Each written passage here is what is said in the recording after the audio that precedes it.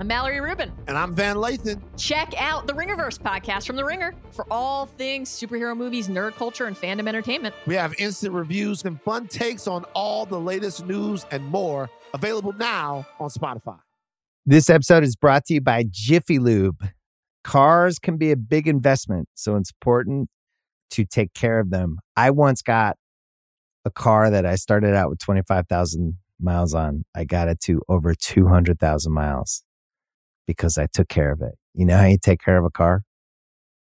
You take care of the maintenance, the oil, the brakes, all that stuff. And if you don't, you can have a car just completely fall apart. When your car needs maintenance, head to Jiffy Lube. They provide automotive excellence at speed. Get your oil change, brakes checked, tons of other multi-care services. It's all done by expertly trained technicians who actually care about taking care of you and your car. Jiffy Lube, car more. To find coupons and start an instant online estimate, visit jiffylube.com. This episode is brought to you by Anytime Fitness. We're not all professional athletes, but we all have health goals. That's why Anytime Fitness gives you access to personalized plans and support from a coach. Plus, you can track your training, nutrition, and recovery progress with the Anytime Fitness app, just like the pros. With 24/7 access to more than 5,000 gyms worldwide, get more from your gym membership. Visit anytimefitness.com to try it for free today. Terms, conditions, restrictions all apply. See website for details.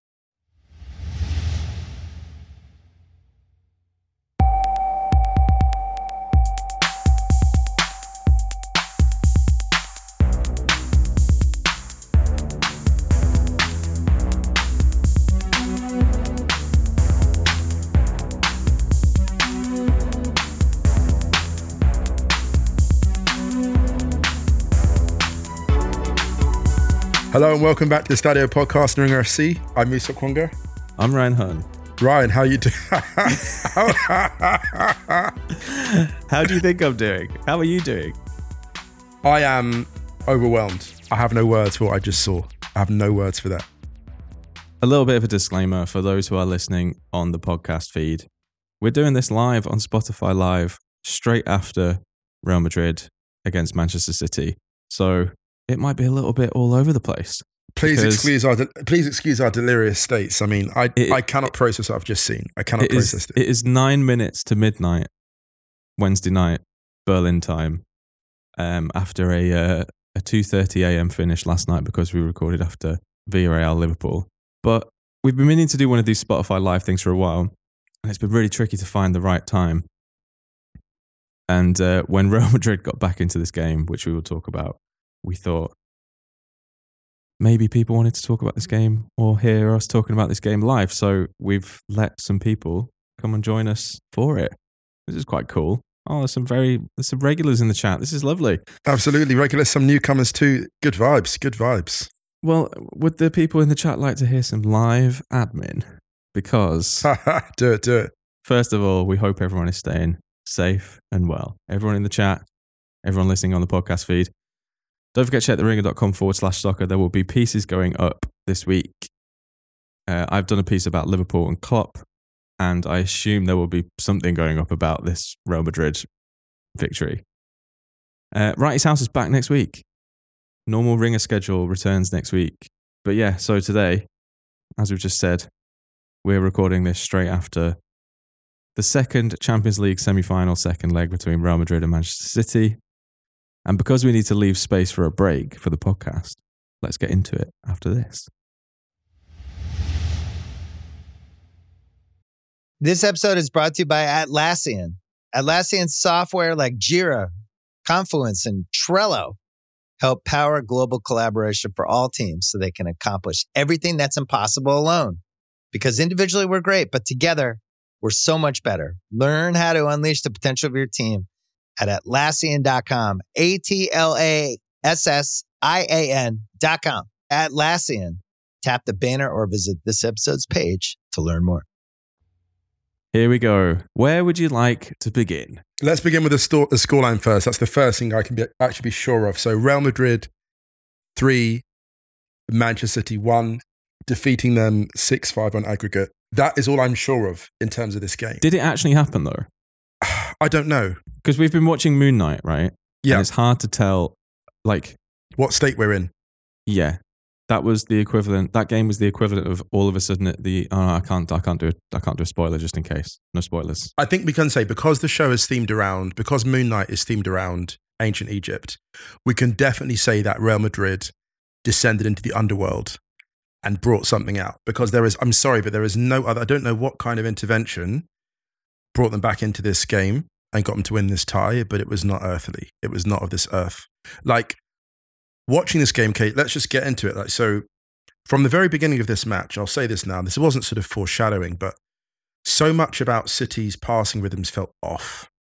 I know that there was a great potential assist by De Bruyne, a great pass he put in, I think Foden early on, right? But I think, Ryan, it was weird. I don't know if you felt the same, but it felt like City's passing rhythms were not quite in sync from the beginning. And De Bruyne's, not necessarily touch, but movement wasn't so sure. There's quite a few moments when Bernardo Silva got the ball and looked up, and it was like City players weren't coming to the ball with the exception of Foden. I actually think that that's probably, in the early stages, I think that was actually because Real Madrid seemed to be pressing, not massively intensely, but blocking City quite high. You think so? And there was a stat, I think StatsBomb posted something about City's pass maps in the first 20 minutes or so, it might be in the first 15, and they were really struggling to play out. Not a lot of short passes out from the back, not a lot of passing patterns within that, across that back four and into midfield. Quite reminiscent really of when they played Liverpool.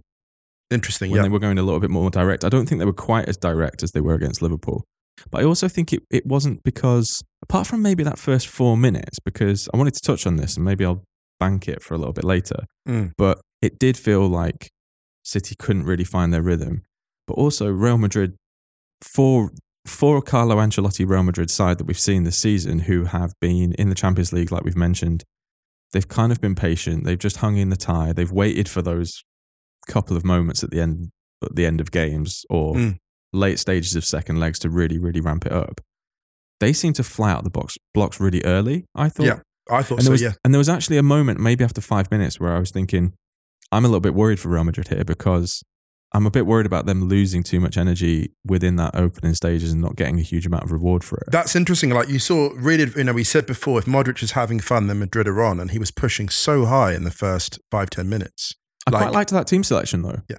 No, I know. I really liked. Don't get me wrong. I really liked it. I really liked it, Ryan. When I saw it, I thought, maybe Alaba's still injured, but also didn't have the best game, and like Ancelotti's bold, so Nacho starting in the centre defence. Sorry, and then you've got Valverde maybe sort of slightly higher up. Kroos and Casemiro just doing his ultimate supervillain as usual, and Modric pushing on from that kind of base. And I liked it a lot. It was disruptive, and to be honest with you, it was funny because in the group I was like, I think City will do well tonight. But the moment I sent that, I was like, I'm not sure they will, because the thing about Madrid is if they break your rhythm, they have more tools in a broken game, right? This is a broken game, and City's fortunes in this match relied upon them having the well-oiled machine. Because, and I said this on Twitter, that they don't really have the most compelling plan B, but Real Madrid can hurt you in multiple ways because they don't mind how it looks and they don't mind being out of sync. And that's why players like Benzema can be not necessarily dormant, but kind of out of the loop, but still retain the sharpness when they absolutely need it. Yeah, and actually, speaking of Benzema, I thought he had a couple of chances early on. He had that one header. Yeah. As soon as the cross went in, was it from Carvajal? I think everything was from Carvajal. Everything was from Carvajal in this match, frankly. Yeah. And as soon as that went in, I thought, oh, here we go. We're going to be talking about another Benzema header. Uncharacteristically for him, I thought he actually could have done better with that header. Oh, yeah, definitely, yeah. He was in loads of space. And for Benzema, to use a very Englishism, that was kind of meat and drink, really.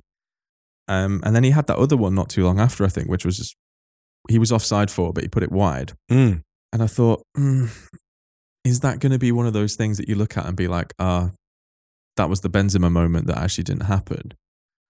But we were talking in the Writers' House group as the game developed. I think I said that this needs a Real Madrid goal.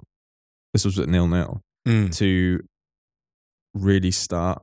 What's the word? Otherwise, it's going to go down as hashtag not a classic. That's right. Yeah. Tactically intriguing, but very much in the vein of like, when I could always go on about Spain, Sweden in the Euros. Yeah. It was like intriguing to watch, and I could hear the post-match punditry it's like a chess match. It's like a chess exactly. match. Because I thought that overall it was very much like, it felt like City were almost maintaining. Yeah, without going too much for the killer goal, or the goal that would have killed. Well, in the end, the goal didn't kill the tie off. A couple of flare-ups, had the Modric Laporte thing, which was just absolutely ridiculous. And how on earth Casemiro didn't get booked in that first half? How he really remained on the pitch, to be honest. I think that's also fair. He's eligible for maybe like about 4 yellows at that point. You know, by the end of the game, he could have got easily 4 yellows. I have a theory about this though, and it's because he's always immaculately clean-shaven, and he has this real kind of like... It's the baby face. It's the baby face. Yeah. And I think that's why. I think he knows that if he shows any hint of facial hair, definitely if he goes full beard, his yellow card count will just... Skyrocket, absolutely, because he doesn't look guilty. He doesn't look guilty. I mean, throughout this game, in his disruptive role, and we saw like, because he was missing before, and we see the difference his absence makes. Not just in terms of like the off-the-ball stuff, but just the street smarts, really, of just having won so many titles with this Madrid team. And it was funny. So, you know, we get to like half time at 0-0, and very much a sense of Madrid pushing, but their finishing isn't on. City not linking as well as they can.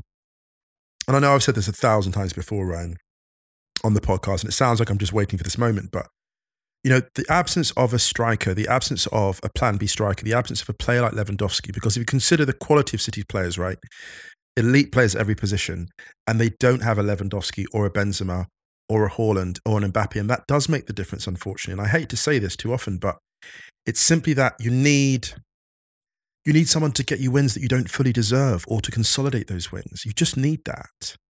And I said, you know, we said many times, like, you know, Italy, you know, City could win the title without an elite 9. And I said, look, they don't need an elite 9 yet.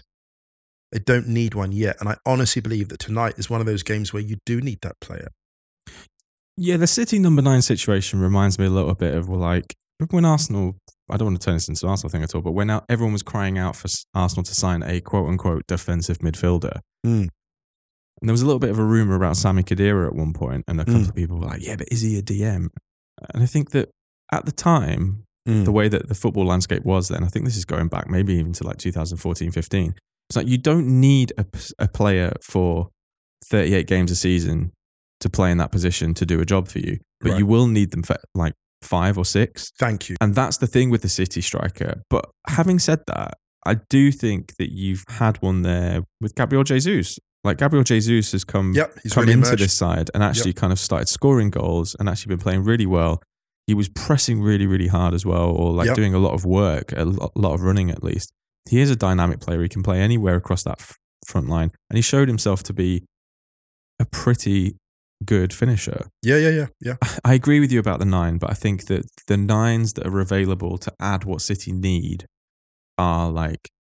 They're like 3 of them. There's like 3 of them. There's like 3. Yeah, there's 3 of them. And like 2 of them aren't for sale. Just a quick one in the chat. Someone asked about all the covered seats in Madrid. It's not actually a COVID thing. It's because underneath them, they're rebuilding the stadium. So literally underneath there is a massive drop of like 40 feet, which is essentially a giant trench, because they're digging down into the stadium because of the Bernabeu reconstruction at the moment. There was actually really quickly after, I think it might have been the last the last Champions League game they played there, they'd already started pulling the tarpaulin back, and you could see them going back, and the chasm within. All the guys with the hard hats came in and were doing the night shift. No sleep, man.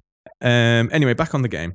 Yeah. Is all the audio all right? Okay. Yeah, it's perfect. Sounding okay. The chat is okay. Everyone clear? Yeah. Everyone clear. This is a technical nightmare. I'm loving it. It's a vibe. Yeah, I know you are, because you don't have to edit it afterwards. I do, just in case.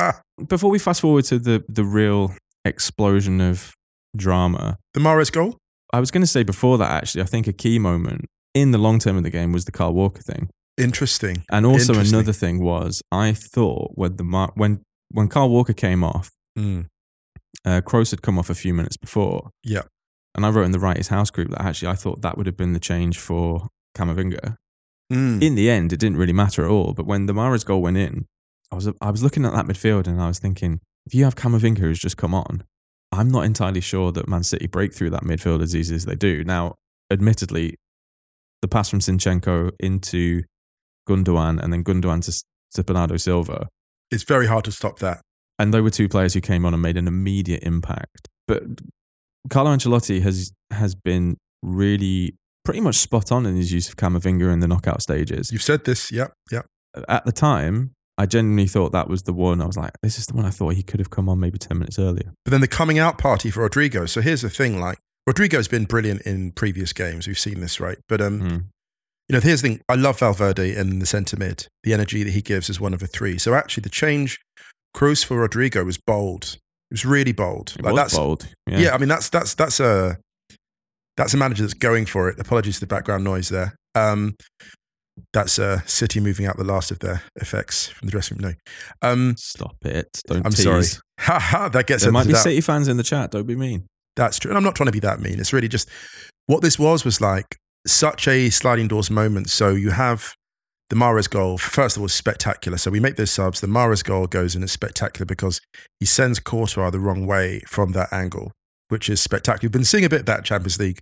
It's Mbappe's trademark, but Mahrez has got a handy skill in that corner too. The thing about City was, and I really respect, they brought on Grealish to go at that tiring defence, right? To go at Carvajal. And, it really, like, I don't know if it's should have scored because the first narrow miss was just, it was unlucky. Second one was superb save from Courtois. But in both cases, this was almost like, it was weird because at the time, I thought that City were going to win anyway. And I was going to compare this to Pulisic's miss in the final Chelsea-Man City, where it's 1-0. If Pulisic scores that, he just becomes the poster child of, he's already the poster child of American football, but takes his career to another level. I thought if Grealish scored that, it would be like, I've arrived. Yeah. But I thought that's as harmful as that miss was going to be. That miss is harsh, failure to score. But as extra time went on, Rodrigo, the extra time, stoppage time, when Rodrigo scores that first goal, even then I was like, I can't say that I knew, but I was like, City really failed to generate a compelling attack after Rodrigo scored. There wasn't really a point when after Rodrigo scored that first goal, there wasn't a point where I felt like, oh, City are putting passes together now. They're going to get a goal. I can feel them knocking on the door. The psychological impact of that late goal was something else. Yeah, I mean, should we go through the goals because they were all, I thought, really great. I mean, the Mahrez goal, like we said, we talked about the build-up, but the finish is just extraordinary. Yeah, it's unbelievable. And I think that this is how chaotic. Yeah, shit just kicked off so much after that. But I think that Mahrez goal will unfortunately kind of be a bit forgotten. And it was a game. It was a goal worthy of sending a side through to the final. Yeah. Then we get the two Real Madrid goals. The first one from Rodrigo, actually Camavinga's ball to the back post. Camavinga, very impressive, when he got into his stride. Do you know what? When he came on, there was a point, I think it might have just been before he did the pre-assist, when he was just kind of like, right, I'm here now. He reminded me of, like you used to nickname Cafu, the commuter, Pendolino, whatever, the commuter train. He was like that. Like at one point it was like, watching one of those trains, the magnetic levitation trains that you see that go like 300 the kilometers. maglev. Yeah, he was like a maglev. He was just gone. He was gone, Camavinga. And it wasn't just the speed, it was the link, the combination play, like to come into a game, like the intelligence to come into a game like that and affect it, not only in the middle of the pitch, but in the final third, to be decisive. I mean, to look at the gaps and not to play with adrenaline, because it's very easy to come into those games. And Luis Diaz did that, of course, for Liverpool. To come into a game with that intensity and adjust to it is just, he's phenomenal, man. And he's going to be, you're starting to see him slowly working his way into that Real Madrid midfield. We've said it a number of times this season that I think how Ancelotti has used him has been really good, actually, because he's introduced him, especially in the Champions League, at such crucial points. And pretty much every single time there has been a direct effect on how he's changed the game.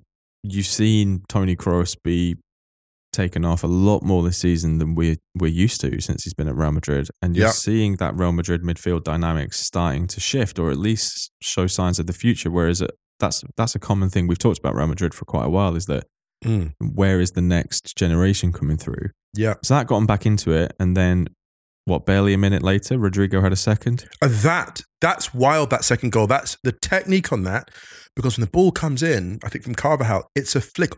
He's already off the ground. Oh, it's Asensio, I think, assisted. For Does Asensio flick it on? Yeah, he does flick it on. Sorry, my bad. When he's off the ground, I think. Like when the flick on happens, he has to adjust slightly. As a technique, that's extraordinary. As a technique, that's otherworldly. But by then, the thing is, he's so locked in that he's seeing everything. It's like when you're watching cricket when like a batsman's like been in for like they've got to about 40 and they're seeing the ball so clearly, and like the sun's down, the sun's like overhead, and they're just in their bag and they're just clouting everything. And at that point, Rodrigo was just, the focus was extraordinary. And there's something quite poignant about the fact that it was the young players that brought Madrid through. It felt like a kind of symbolic, like passing of the torch, really, because you see them go off one by one. Kroos goes off, and Modric goes off, and Benzema goes off. And it's almost like the young ones are like, no, we got this. Actually, we got this. I think that's, in the long term, I think that's going to be something that is so beneficial for Real Madrid, though, because those young players who have started to come in have really started to take responsibility. Yeah. There have been times over that last decade at Real Madrid that despite the success, it's been very, very clear where the power lies in the dressing room. And it does seem a lot more democratic this year. Yes, I agree. Yeah. I don't think that it wasn't democratic because of Zidane by any means, but I think Ancelotti came in at exactly the right time just to manage that transition. Yes. Very few managers have the authority to go into that dressing room and sub Kroos at that time. Or any of them, frankly, to take off Benzema, to take off Modric in a game like that with that intensity, and to leave Alaba on the bench. Nacho's not young; he's in his early 30s, but to make a call like that when Alaba has been signed to be pivotal and that kind of man. Yeah, it was just a fitness thing with Alaba, I think. I'm pretty sure. Even then, like we've seen players be put in the starting 11 before their time or when they're not ready and then they have to go off early. We've seen that. Pep threw Kyle Walker back in. Absolutely. And I think actually he did really, really well, like we mentioned, until that weird injury that he got, which was, I couldn't really figure out what. It looks like what happened was that basically Vinicius just kind of caught him. And when you don't have the weight on your leg, it looked really, really painful. Can I say this? I've never seen wingers doubling up for Man City like I did with their own Vinicius. Like Kyle Walker, I've never seen Kyle Walker get that much help against an opposing winger. That was in itself a compliment, I thought. I agree. I think that's. I did think at some points before Real Madrid scored, though, and actually before Kyle Walker went off, that we were getting a little bit more of a glimpse of 2019 Vinicius. That's interesting. Okay, no, that's a good shout, actually. A couple of times his final ball, and actually Real Madrid in general, actually, well, before we move on to the extra time stuff, but throughout that first 90 minutes, well, especially before the last 10, after they come out, they created some really good chances in the very opening stages of the game, or not necessarily chances, but they were working the ball really well. And then it felt like their final pass was just really not quite there. But to be honest, I also think that was the same for Man City for a lot of the game. I think that's because actually De Bruyne got the kind of Villarreal treatment where they're on you slightly quicker than you think they are. So actually there's a few times where he was getting the ball and it was like the gaps were closing or he was being dispossessed from the side. It was a really, like you see in basketball sometimes people reach across and grab. You're walking up court as a point guard and someone just comes in from the side and makes that steal. A couple of times that happened. The Vinicius thing was interesting. So I thought that part of the reason for his rush delivery was that he was being double teamed almost, right? So if you look at the game before the previous tie, it was basically a one-on-one situation with someone, a centre-back would come across eventually. But in this one, people were stepping up on him very early and he basically was running out of road a lot of the time, which is why his passing was being forced.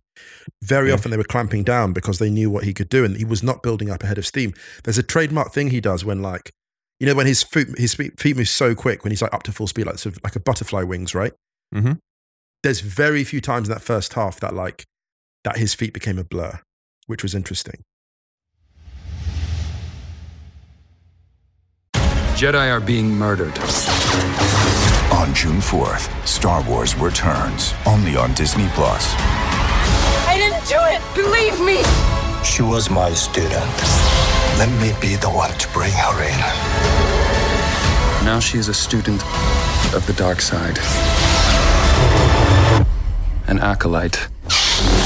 Star Wars: The Acolyte. 2-episode premiere June 4th, only on Disney+. Okay, picture this. It's Friday afternoon when a thought hits you.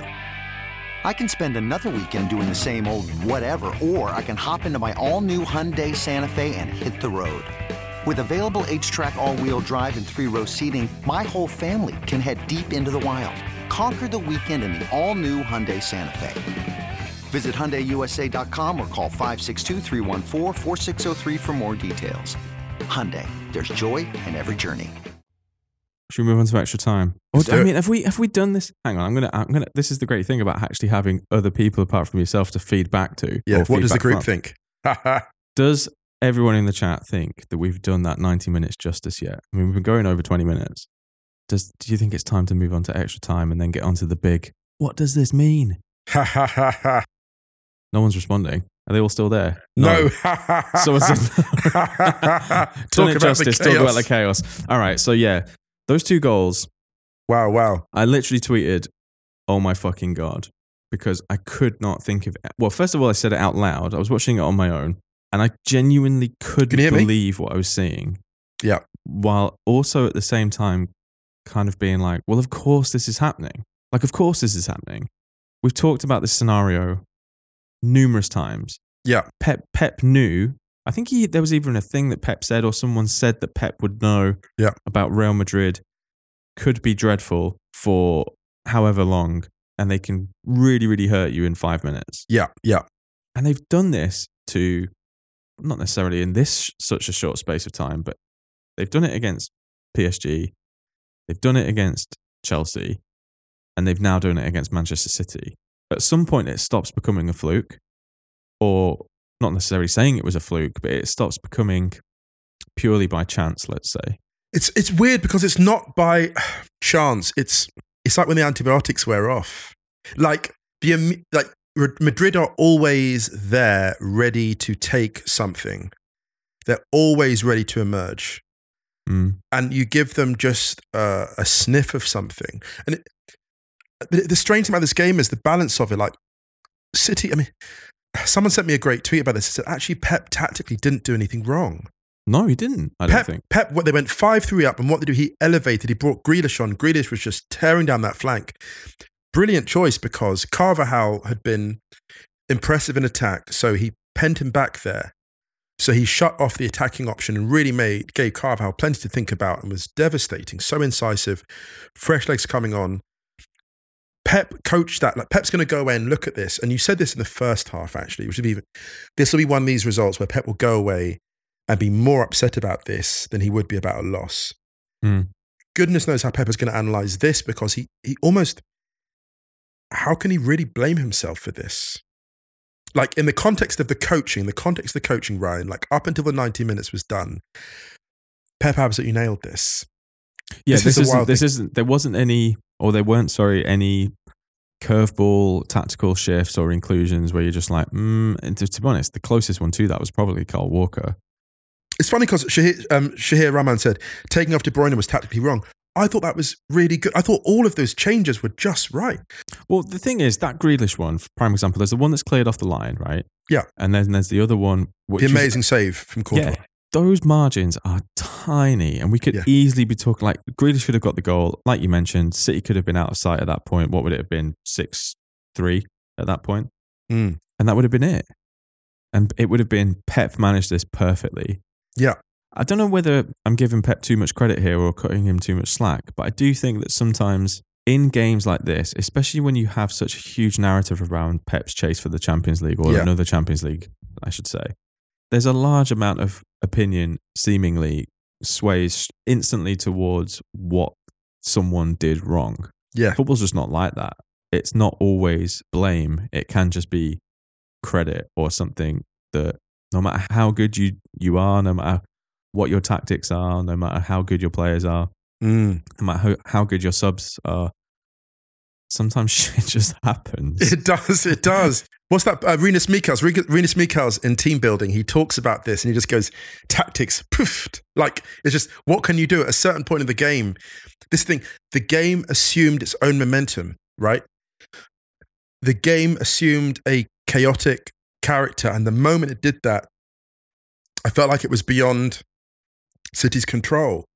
The moment it escaped control, it was just gone, and there was no regaining it. I do think there was a moment, you're right there, where City did realise just how little they were actually controlling the game at this point. And they were still actually playing quite well. That's the thing. Yeah, But absolutely. They were playing, they knew that it was kind of slipping away from them a little bit. And then it goes to extra time. Benzema gets the penalty. No doubts about that. What a penalty as well. You have he scored 2 penalties in this tie of such different character. The first leg, psychological, we're still in this. And this one, to send Ederson the wrong way is just... Dylan Wright in the chat says, did you guys think he would Panenka it? No, definitely not. However, if he had, that might have gone down as one of the most legendary things to do in the Champions League. I thought he was going to go high. I thought he was going to like high, hard on the left or something. Yeah, I thought it was going high, hard to the left.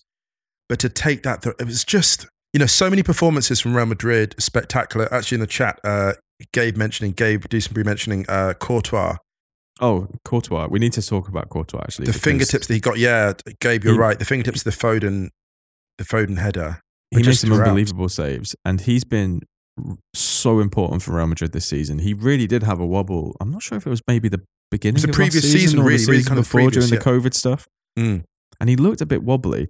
He has been so good for them this year. And I think actually if he hadn't had that wobble, people would be talking about him in the conversation as being one of the best in the world, or in that because even though he is really, really great, he never really comes up in that Neuer, Mendy. He was there, but then what happened was Real, I think it was a bit of a victim of circumstance because Real bought him.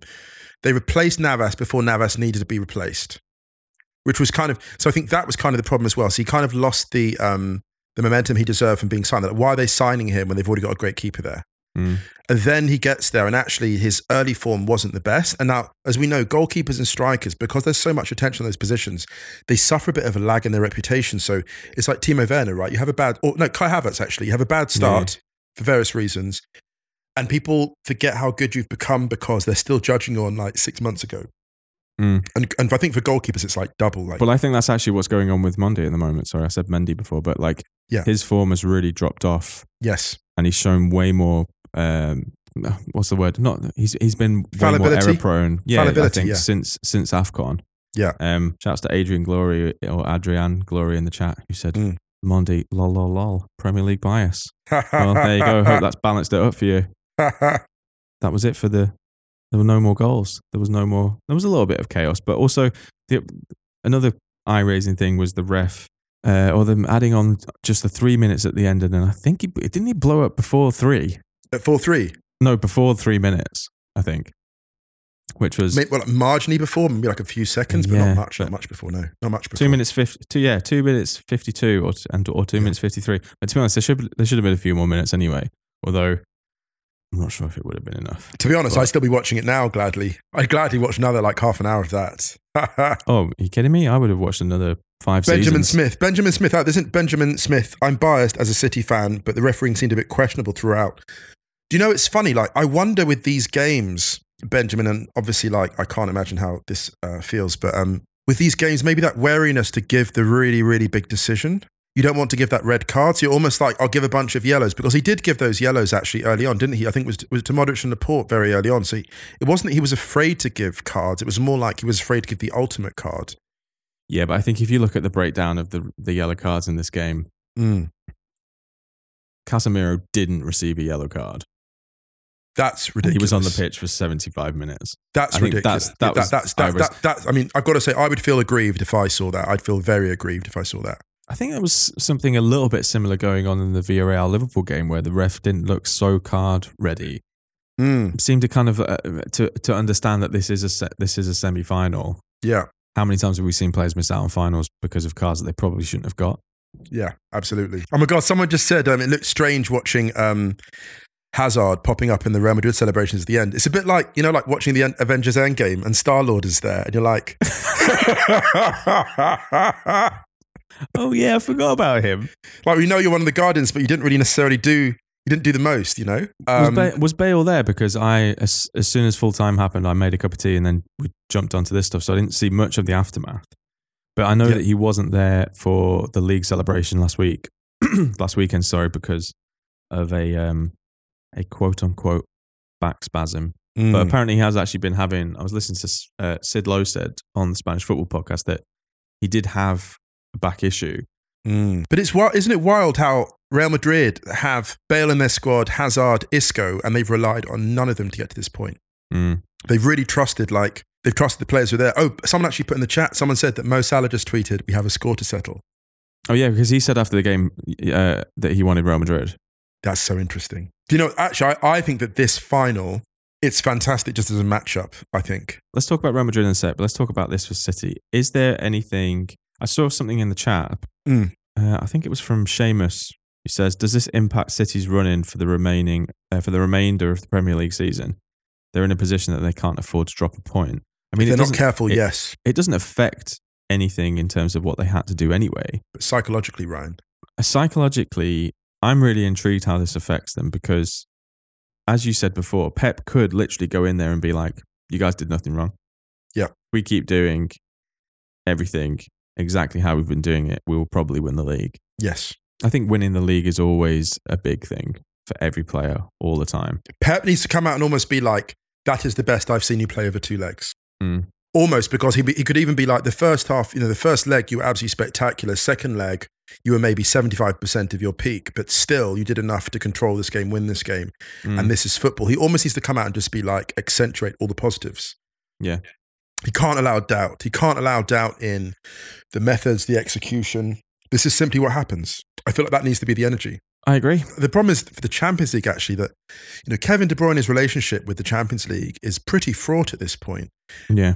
The way he went off in the final before, and that was really upsetting for him, and he had a spectacular opening leg, and this leg didn't quite get into it. But this felt like his, not redemptive arc, nothing to redeem, but this felt like the year that he was going to stamp his authority on this tournament, which he kind of did, right? I thought he was really good, actually. Apart from he started the game a little bit slightly rusty, slightly off the under Bruynery. Yeah, but then he grew into the game and he was brilliant as usual. As was Bernardo Silva, I thought in midfield. He was extraordinary. Yeah. In terms of the final, strictly from a neutral point of view, I think this will be a much calmer build up to the final now. Yes. Without the hashtag narrative going on. Because we saw how hyped the City-Liverpool fixtures have been. And, I mean, it's not going to be any consolation to anyone, but I think the thought of playing Liverpool in a final for Man City and vice versa for Klopp, like playing Man City in a final, I think that would have been a lot of pressure to coincide with a run for the FA Cup and the league. From a Liverpool point of view, I think emotionally, this is probably a really good thing. It's a lot less claustrophobic. That's the word. That's exactly the word. That build up to the final would have been so intense and so claustrophobic. Yeah. I'm not really sure how any side could manage to get over the line on 4 fronts with that kind of pressure. I think from a Liverpool point of view, taking City out of it, I don't think it's necessarily, as we've seen through the knockout stages, I don't think it's necessarily a good thing for Liverpool from a football point of view. Well, it's become the new Classico, hasn't it? It's become the new Classico, this Liverpool-Man City, in that sense, in terms of the rivalry and the quality. And those teams just know each other so well. Whereas going to Paris now to play against Madrid, it's like an old historical final. It's such an old school final. And it's fun. It's something you can approach with a sense of freedom, actually. Yeah. And there's a joy there because here's the thing. You can really get at Madrid.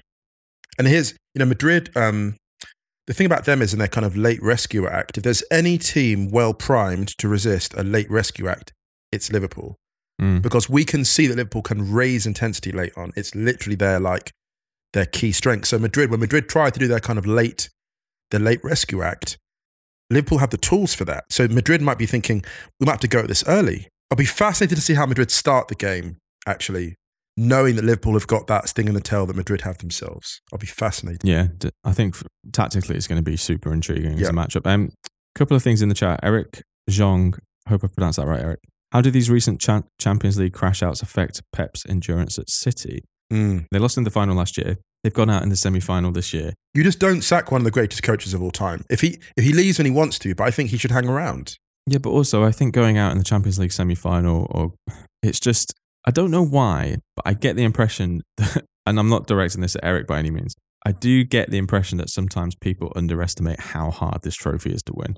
And going out in the semi-final of the Champions League, it's by no means a failure. not winning the Champions League, it's not a failure. I know that the ownership and finances and stuff like that can skew it for some sides, but like, it's just not a failure. It's so incredibly difficult to win that you're not a fraud if you go out in the Champions League semi-final. You know, Bayern Munich turned up slightly unready and they got. Bayern Munich, who absolutely just strolled to the Bundesliga title, got against Villarreal. That is the level that we're at. Oh, Eric meant in terms of Pep's personal endurance. No, actually, Eric, also to that point, sorry, just to answer Eric's point. Actually, I also mean that as well. I think that what I mean by that is, sorry, Eric, I didn't really clarify. They've already endured. Going out in the Champions League semi-final is like, it takes endurance. Yeah, absolutely. So I'm not entirely sure if much changes on that front. They will probably get Haaland next season, by all accounts. That might be the difference in games like this, and it might mean they get over the line next year. And then you go. It's like you say, margins, man, margins. Absolutely. From a Real Madrid point of view, Carlo, we gave Carlo a lot of love earlier in the week, and we'll talk a little bit more about Real Madrid ahead of the final.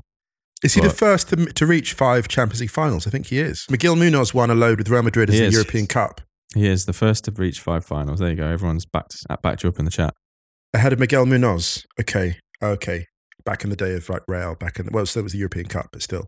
That's incredible.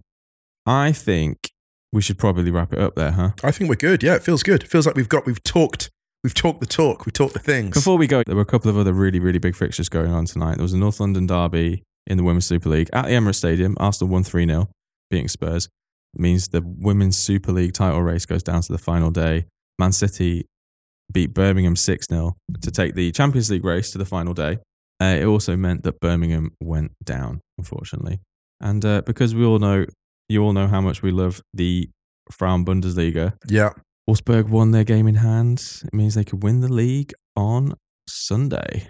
Great end to the season for them. Was there anything else? Any other football you want to talk about? There's the CONCACAF Champions League final second leg, tomorrow. There's also Europa League second legs, Conference League second legs. Yeah, can't wait. So we will do those on Friday. We're going to record Stadio Friday, normal. Someone in the chat said, it's Zach Packleb. Oh, yes. Sneak the Zlatan take in here, Musa, will be sworn to secrecy. Ha ha ha. Oh my God, the Zlatan take. I thought you'd never ask. The thing about the Zlatan take is, okay, so basically it's, oh my God, my battery's dying. Ha ha ha ha. I can't beep in a bleep. Don't do it. Don't do this to me. I reckon that's everything.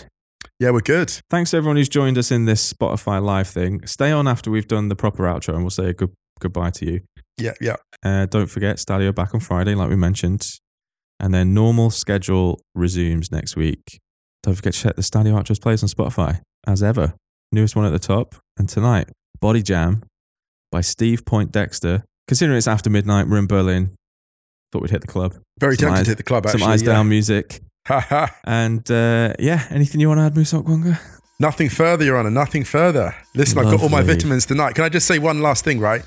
I just love to see Uncle Clarence. Oh, I didn't even talk about this. Listen, just before we go, can I just say the levels that were set? It was almost like, it was like Valhalla when you saw like Clarence Seedorf and Valdano there on the side of the pitch, just like descending from the firmament, the Real Madrid firmament. Wow. There you go. I totally saw Clarence. I thought, right, we have to spend 25 minutes talking about Clarence filming the game.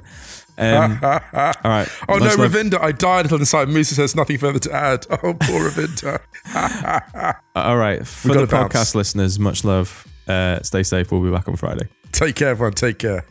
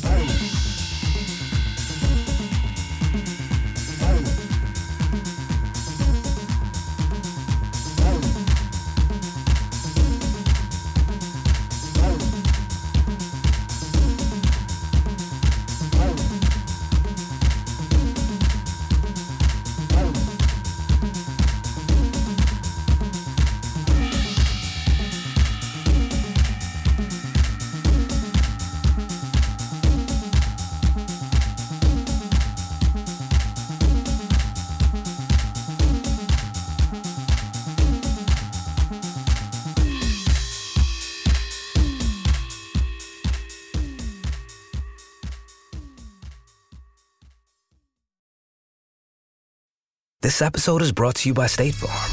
You might say all kinds of stuff when things go wrong, but these are the words you really need to remember. Like a good neighbor, State Farm is there. They've got options to fit your unique insurance needs, meaning you can talk to your agent to choose the coverage you need, have coverage options to protect the things you value most, file a claim right on the State Farm mobile app, and even reach a real person when you need to talk to someone. Like a good neighbor, State Farm is there.